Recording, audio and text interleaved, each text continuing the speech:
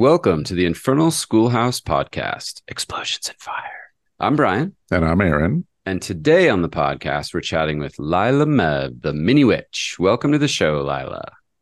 Hi, thank you so much for having me. I'm so happy to be here. We are so excited you're here.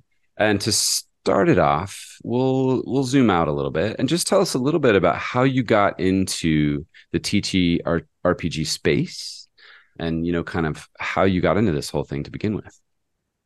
So I got into tabletop gaming through a rather circuitous route. My husband has been doing Dungeons and Dragons for 20 years, I believe. Doesn't seem like we're old enough for that, but he says 20 years. And I thought that Dungeons and Dragons was lame and was not interested. A common belief, I think, for folks as they enter into the space. Yes, but after months of badgering, I finally agreed that I would try one session. And after I did the one session, I didn't want to hear about it anymore. So I wrote up my character, a bard, and now painting small pieces of plastic on YouTube is my full-time job. So we can see how well it went. Do you consider now that you are more into it than he is now, or is there still sort of an equal buy-in? Definitely equal buy-in. Okay. If it was up to my husband, we wouldn't use miniatures. So the only reason we use miniatures is because of me. But he is currently designing his own RPG. He runs a Patreon for lore for Dungeons and Dragons and characters for Dungeons and Dragons. So he's more into old school essentials and what are some of the other ones he says? The Little Brown Books and into those like indie. Oh, Shadowdark. That's the big one he's been on about. Oh my gosh. Okay, so many things are happening in my head right now, but I'm going to try to get them all out. One, do you think we could ever get him on the show? Oh, absolutely. He's in bed with both cats right now, so not right now. When you said that, I'm hearing like in cahoots with the cats, like he's plotting somehow. No, it's just we live in a Victorian house and it gets really cold. And so, no, he's just cuddled up in all the blankets and just cats. Amazing. And then secondly, I just want to say that I'm on your side. Aaron and I did a whole show once about the use of minis versus theater of the mind. Aaron strongly falls, I would say, on the old school essential side of town, but also on the theater of the mind. And I just love minis so much. I love terrain so much that for me, half the mystique of the game is those components, which is why I sought you out and why I'm still just thrilled that you're on the show with us right now. I've always loved miniatures, like small things. As a child, I wanted to have one of those immaculate Victorian doll houses that had like the little tiny tea sets with the teaspoons. And like, that's what I wanted to do growing up. And then somewhere that got lost along the way, I actually went to my undergrad was in photography. My master's was in photography. I ran my own photo studio for 15 years and photography got to be a lot. It was not the best for my mental health. And so I just happened to start miniature painting and all of my love for little tiny delicate things was like, oh, we've been here the whole time. This is great. You've ignored us long enough. Welcome back. There's no way as a child I could have saw this coming, even with my love of small tiny things. But I'm very happy to be here now that I have found myself here. That's awesome. So I'm going to switch up the question that we have in here because I'm sure you get asked it a lot. So rather than ask you what you think somebody should start with from an equipment standpoint, a paint standpoint, I want to ask you, what did you start with? Oh, interesting. Okay. So I am a classically trained artist. Like I said, photography. Like I said, undergrad in photography, master's in photography. My specialty in photography was lighting. When I was teaching photography, my favorite class to teach was lighting. And so when I came into miniature painting, I came at it from a very artistic direction, and especially understanding light is so important for miniature painting, even if you don't know it. So I painted my first model, and on the model, there was a glowing skull, and I painted in object source lighting on my very first model, having no idea that that was like a difficult thing that people struggle with. It was just, well, there is a glowing skull. Therefore, there is light. So I will paint the light. And it just never, like, I just approached it so academically that I suppose that a lot of hurdles that other people have about like the fear of non-metallic metal, I'm like, well, yeah, that's how reflections work. Like, I don't understand. And so Right. I tell people that my first model had object source lighting, and it makes sense for how I came to do miniature painting. But so And my also how first you came to be a teacher of miniature painting. Yes, my teaching definitely comes from having taught at the collegiate level. So now I do private lessons. I love teaching at conventions. And so everything that I have done, even though it was a very like roundabout way to get here, has really all converged here in miniature painting and teaching miniature painting. That's great. So you mentioned the glowing skull. What was the rest of the miniature, or was it just a glowing skull? So it was a it was a Reaper Bones guy in a suit of armor holding a mace with a flaming skull on the end. And I didn't know anything about painting armor at the time.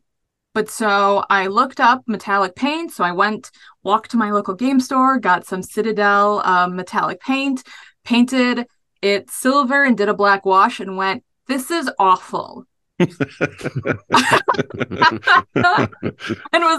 immediately started doing research on how to paint better metallics and then started attempting non-metallic metal. That's because great. Everything that I've done has always been like hyper realism. All of my photography has been hyper realism. Even when I've done drawing, it's been hyper realism. And so I wanted my miniatures to look like tiny worlds, not like like I've always painted to display quality. Like, yeah, I use them in D&D, but like every piece is a little work of art, and I've always approached them that way. So I did my first metallics with a wash and said, this is not for me. Like, I've seen what people are doing on the internet and it's not this. So how do I go do that? That's great. Sorry, there's so many questions. As long as that pauses, because there are so many questions and not, wow, this is awful. No, we have plenty of questions. I'm just trying to think of which way to take it. Okay. So do you regularly play D&D at this point? Like, are you in an active campaign? Or are you regularly? Yes. Let's see. I have been playing Dungeons and Dragons every Saturday for the past 2017, 2018, 2019, 2020, 21, 22, 23, 7 years. Nice. Wow. So awesome. Amongst two different tables, but our current table has been going for 5 years. And we've done Dungeons and Dragons 5e for all of them, except for our most recent campaign. Like I said, my husband loves designing tabletop RPGs. So we are currently running very much a 5e Heartbreaker, but different enough that it's not really 5e anymore. So where I'm going with this is, are you the DM or are you just a player? And sorry, not just a player. Are you a player? That's a valuable thing to say. I have DM'd before. When I was a kid, I wanted to be an author, which is probably why Dungeons and Dragons clicks so well for me, and why my husband was like, no, Lyla, you need to do this. Like, he knew all I needed was one session, and he was correct. But so I have DM'd in the past. I DM'd for only about a year, but since I have been doing YouTube full time, I just absolutely do not have the time, because when I'm DMing, I like to do like political intrigue and like multiple bad guys with different angles and like Well, and what I was imagining too is, as a expert mini painter, you may go down the rabbit hole of having to paint every NPC and every bad guy and every tree and bush that would happen. Oh, goodness, no. That could be a trap. No, there's a running joke in the campaign that all of the bad guys are women because I prefer to paint women. So all of the really awesome miniatures are all women. So all the bad guys are women. That's what we have. That's great. So I have a question that's off script, and it just came in my head. And this is going back to the whole debate of theater of the mind versus miniatures and props. Okay. And this is a general advice question. So how do you keep it so that players don't get all excited, as well they should, about seeing certain props or minis and think that thing is super important? They have to spend a lot of time on that thing, or just recognizing that's just you moving the story? Lyla, I need your help on this one, because this is his main argument against the use of miniatures. He's like, if you paint an amazing bridge, then you're going to railroad your players to go across that bridge. So I paint so frequently for YouTube that we are basically using like the beginner miniatures that I started before doing YouTube because I haven't painted anything that could be used for Dungeons and Dragons. Like it's all Warhammer, Space Marines, or it's just too fragile to go into the case. So if I pull out a special mini, then it is, oh fuck. I have this box that I've painted all black that we'll put on the table, and that's like usually there's like the big boss fight coming, like you're hyped up already, and like what's in the box? What's in the box? There's the black box, and the players are just like, it's the box, it's the box. And so but then when I'm doing those models, I'm not allowed to post them on Instagram because everybody follows me, of course. Yeah. But so I got to keep it a big surprise for the table. So we'll unveil the model, lift up the box, and that's when you know that. Reserve. Yeah. So we have two things here, Brian. You just have to have the surprise, like she mentions, and then paint as much as Lyla. So paint every week.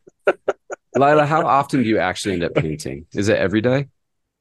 I usually have like on and off weeks where like there'll be one week where I'll paint for 8 hours every day, and then the next week we'll be editing for 8 hours every day. Okay.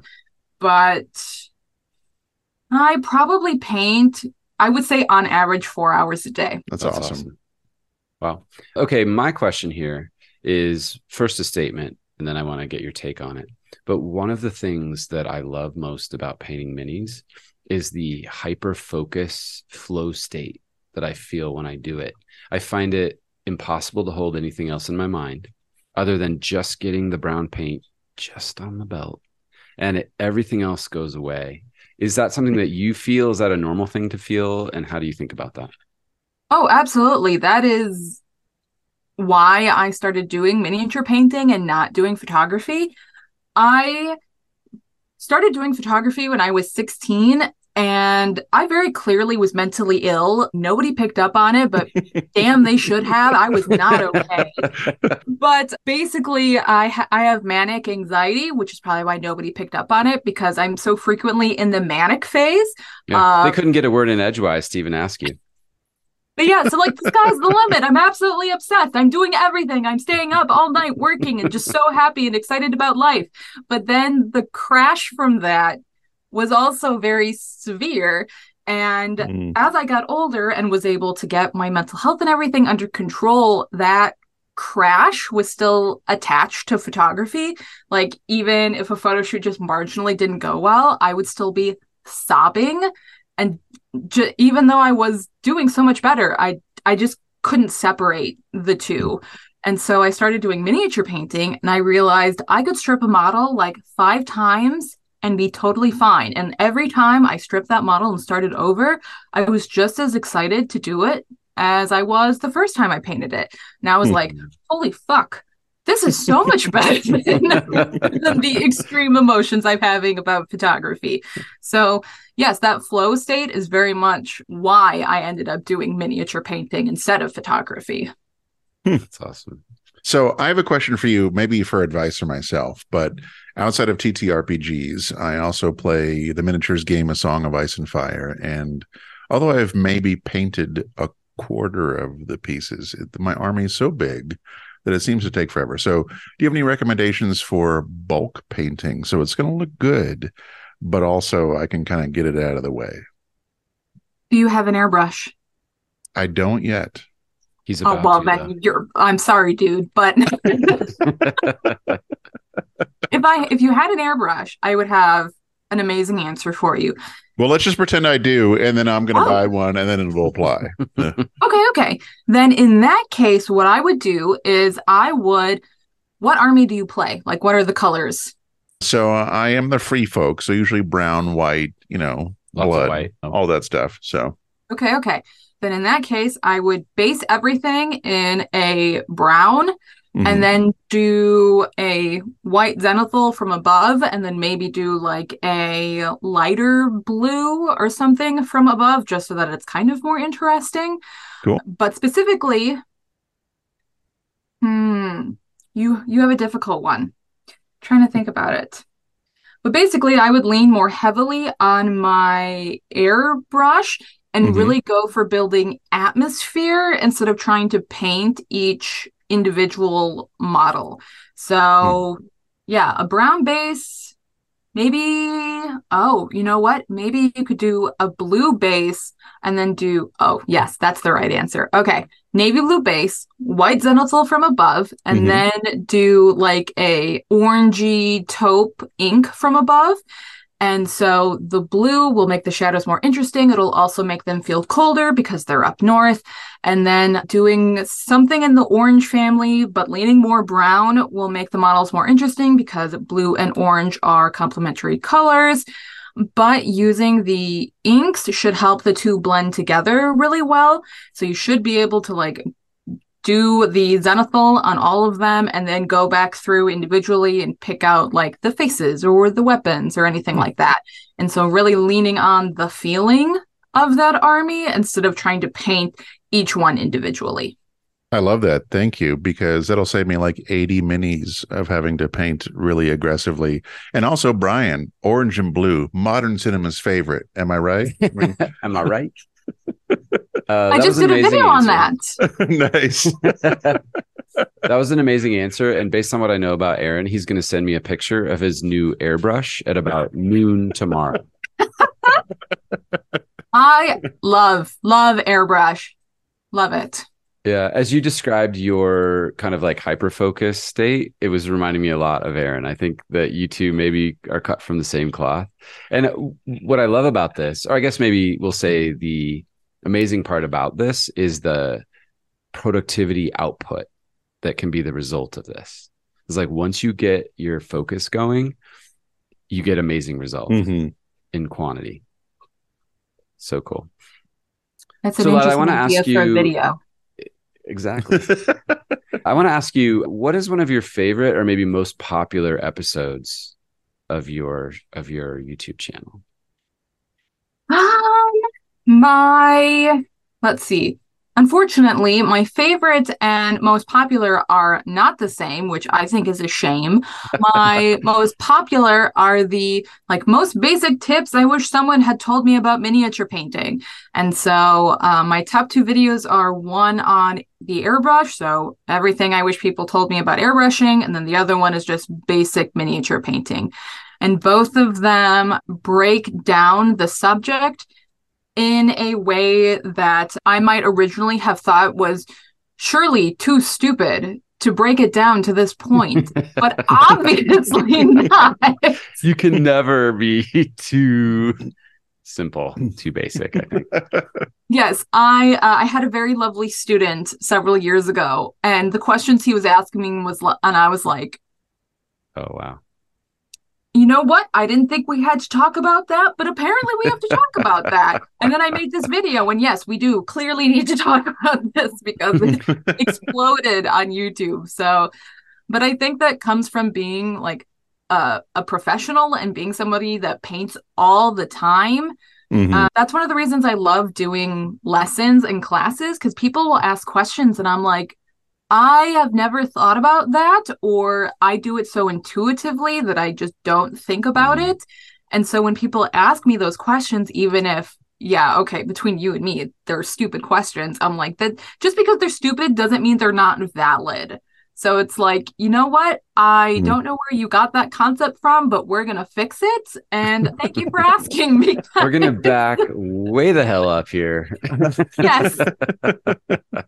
Yes. I met one of my private students at a convention, and he was sitting right next to me at the class that I was teaching, and he took a spray bottle out and started spraying the top of his wet palette paper.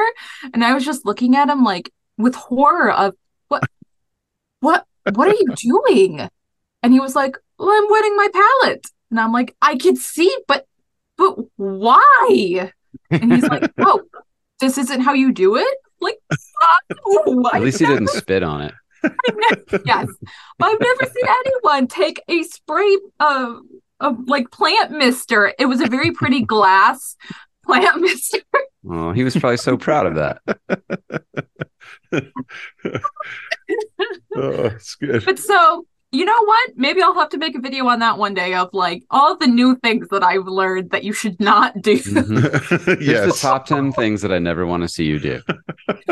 You know what? That's a good video. I appreciate that. Thank you.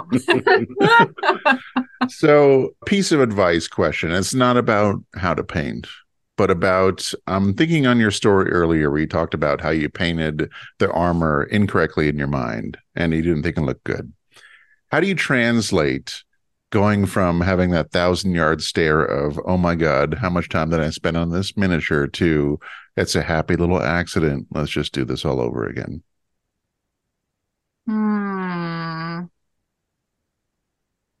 When you say happy little accident, do it all over again, do you mean happy little accident and we're just going to continue it? It could be either one. It could be that you're going to just like actually just go through with the changes that you made, like free flow style, theater of the mind, roll with it, improv, or literally paint it over again with it or, type of primer or something and then starting over. But how do you keep that mental focus of not breaking down after spending so much time on a painting and then kind of going and re-motivating yourself to finish it? Sure. So first of all, tangentially related to your question, I always recommend doing the most difficult part of a model first. So if you suck at faces, do faces first. Ooh, because I like that. then if you fuck up your face and you need to strip the model, because I have done that. I have messed up a face so bad that I've had to strip the model.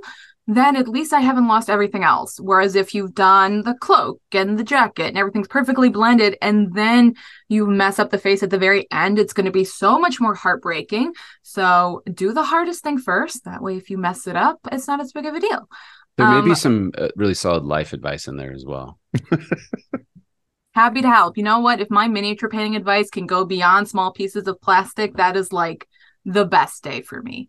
But otherwise, I look at a model and I try to think, am I going to be able to look at this and be happy with it when I'm done? And sometimes they are just happy little accidents. In my most recent competition piece that I was working on, I was trying to do extra detail in the eyes. So I had a dark color and then a lighter color iris. And you have to make the lighter color light enough that shows up so that that outer ring is darker, but not too light because they are really small. And you have to make sure that it's not as bright as the white of the sclera, blah, blah, blah. So I was going like real hard on these eyes and I was trying to do the eyeliner and I totally fucked it up. And I was like, what are my options? This eye is perfect. This eye is really close. But since it's a competition, it's not good enough. So what I decided was that instead of stripping this eye, I just embraced it and put a big scar down this eye and then repainted some of the scleras to be red. So then it's like she's got a big battle wound right here. That's great. I love that. So it's also almost like the flow state too, right? It's like you're totally in the middle and then because this is what happens when I paint minis too. I'm building the story as I'm painting. Yes. Like, why this color? Why is it torn? Is it in perfect condition? And you're just like building it. And then sometimes the paint helps you figure out what the story is. Yes, I love doing those little details of putting dust on the bottom of the cape so it looks like they've been going through the woods, or blood splatter, or if I'm doing a diorama, like I want to add like little footprints for how the model got to where they're standing. But a quick side note, whenever you do mess up, blood and mud cover like everything. So if you ever mess up on a blend, or you have like that one speck of dust where it's not supposed to be, put some mud on it. If you Blood have splatter. mold lines that you've missed and they're on the skin, paint them to be scars. If you fuck up one eye, they're just blind in that eye. Just roll with it. I think those are all of my like top embrace the chaos that is occasionally miniature painting. So That's yeah, great put some stuff. blood on it. There's been an ongoing conversation or theme, I think, in the folks that we've spoken with, and a lot of it is around mental health. And it's interesting because I feel like there's a really big component of the hobby that can be helpful for mental health. And then there is also, especially when we talk about DMing, a part of the hobby that can be really a threat to your mental health, especially when it comes to over preparing. So I love your candor in that category. One question related to your YouTube fame. Do people recognize you in the wild? And if so, when that happens, do you run? So the first year I went to Adepticon as Lyla Mev, I had been previously, but I wasn't on YouTube yet. But so the first year that I went to Adepticon and was like marginally famous in the field, I had people, the first person who came up to me was like, "Oh my God, I love your videos." And I was so excited because Yeah. I wasn't that big yet, but someone knew who I was. And the more they were talking, the more that I realized that they thought that I was Dana Howell. And So it goes from this amazing moment to this like, oh my God. yeah, And so I messaged Dana Howell like, "Hey, someone thought I was you." But the thing is it happened like 3 more times. So, and the first people I met, so the first 4 people I met all thought I was Dana Howell. Misidentified you. I was like, motherfucker. I was so excited. And then I had one guy swing back around. He was like, "Hey, I realized you're not Dana Howell." And I was like, no. But at Adepticon, But they must know you. They must see you and know you, especially at a con, right? Those are your people. right. Well, all those people had recognized me from YouTube enough to know of, "Oh, I know you." Just I was not quite famous enough that they knew me from Dana Howell. So, you know, the 2 white women painting miniatures. That's right. It's a lot. They were close. And then one time, this is actually a wild story. I was at a Renaissance fair. And all of a sudden through the crowd, I hear, "Hey, you witch." And I turn around and I'm like, the likelihood of it being at a Renaissance fair, it could be Lyla Mev the Mini Witch, or it could just be someone screaming "witch" at a random woman. Yes. Yes, at a random woman at a Renaissance fair. Like either of these fit. And so I turned around and no, he knew me, Lyla Mev, the Mini Witch. And I was so excited. It's the first time I've ever been recognized like outside of Adepticon. But so the next year at Adepticon, I was hanging out with Brent from Goobertown Hobbies and Casey from eBay Miniature Rescues and was telling them this story. And then from behind me, I hear, "Oh yeah, that was me." And I turned around. It's the same fucking guy. I could, and I recognized him because he was like a 5 foot with bleach blonde hair and a bunch of piercings. So it's like, yeah, it's the same guy. And all 3 of us were just like, what the fuck?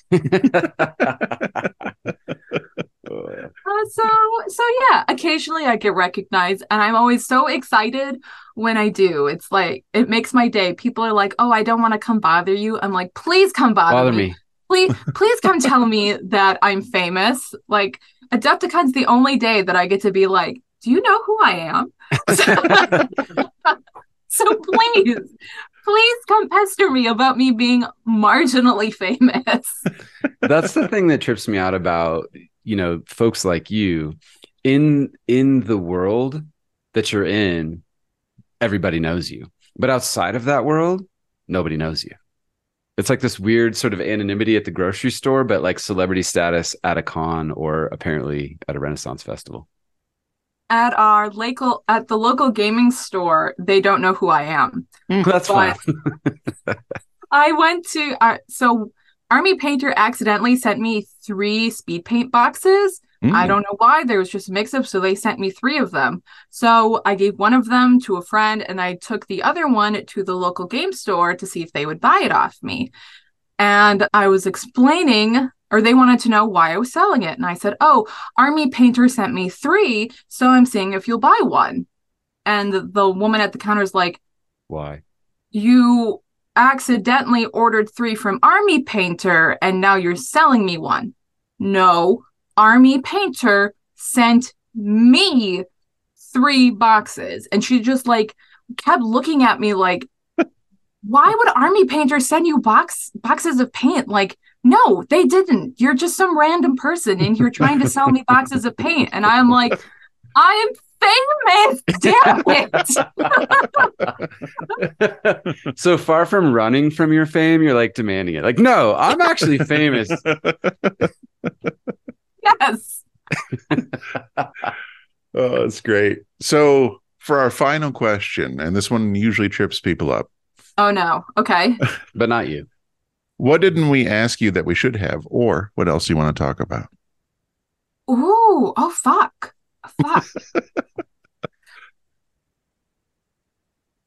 For beginners, Pro Acryl or Reaper, you want to get the Winsor Newton Series 7 round sable brush. The only Kickstarter I've ever backed was Ultra Acryl paints, so I recommend them. There should be more badass women miniatures. Go subscribe to me on YouTube and support me on Patreon. Awesome. Well done. And yes, I really do hope that we can learn more about your husband's Kickstarter and all the things that he does as well. He doesn't do Kickstarters, but he is on Patreon. Awesome. On Patreon. Yeah. I just don't want to set like a false bar because he is not doing a Kickstarter. Oh, don't worry. Aaron will edit that out. Every flub I've ever had on this podcast, Aaron edited it right out of there. Sure do. Perfect. Okay, thank you. Yes. If my husband was paying attention, I would invite him in. If you've seen me on other things, I'll just shout, "Hey, James!" and he'll come running in. And so the only reason he's not here now is because he is covered with cats. Absolutely. Yes, my cats are Mochi and Cardamom, and they are very good boys. Nice. Cardamom, one of the best spices for sure. Oh, yes. Cardamom, I think, is like the 3rd most expensive spice in the world. And that perfectly sums up the prince that is cardamom. Cardamom's a bard, and Mochi's a barbarian. And my previous cat, who has unfortunately passed away, Misha, was a wizard. Yeah. He was too smart. Nothing in con, everything in intelligence, and it ended as one would expect when you dump con. Oh, man. Poor guy. That's great. Well, Lyla, thank you again for joining us. It's been a true pleasure to have you on the show. Thank you. This was wonderful. I had so much fun. We did too. This is great. And thanks everybody for listening this week. Please check us out on our Instagram or at our website, infernalschoolhouse.com. Oh, and we sell stuff on Etsy too. Thanks everyone. Bye.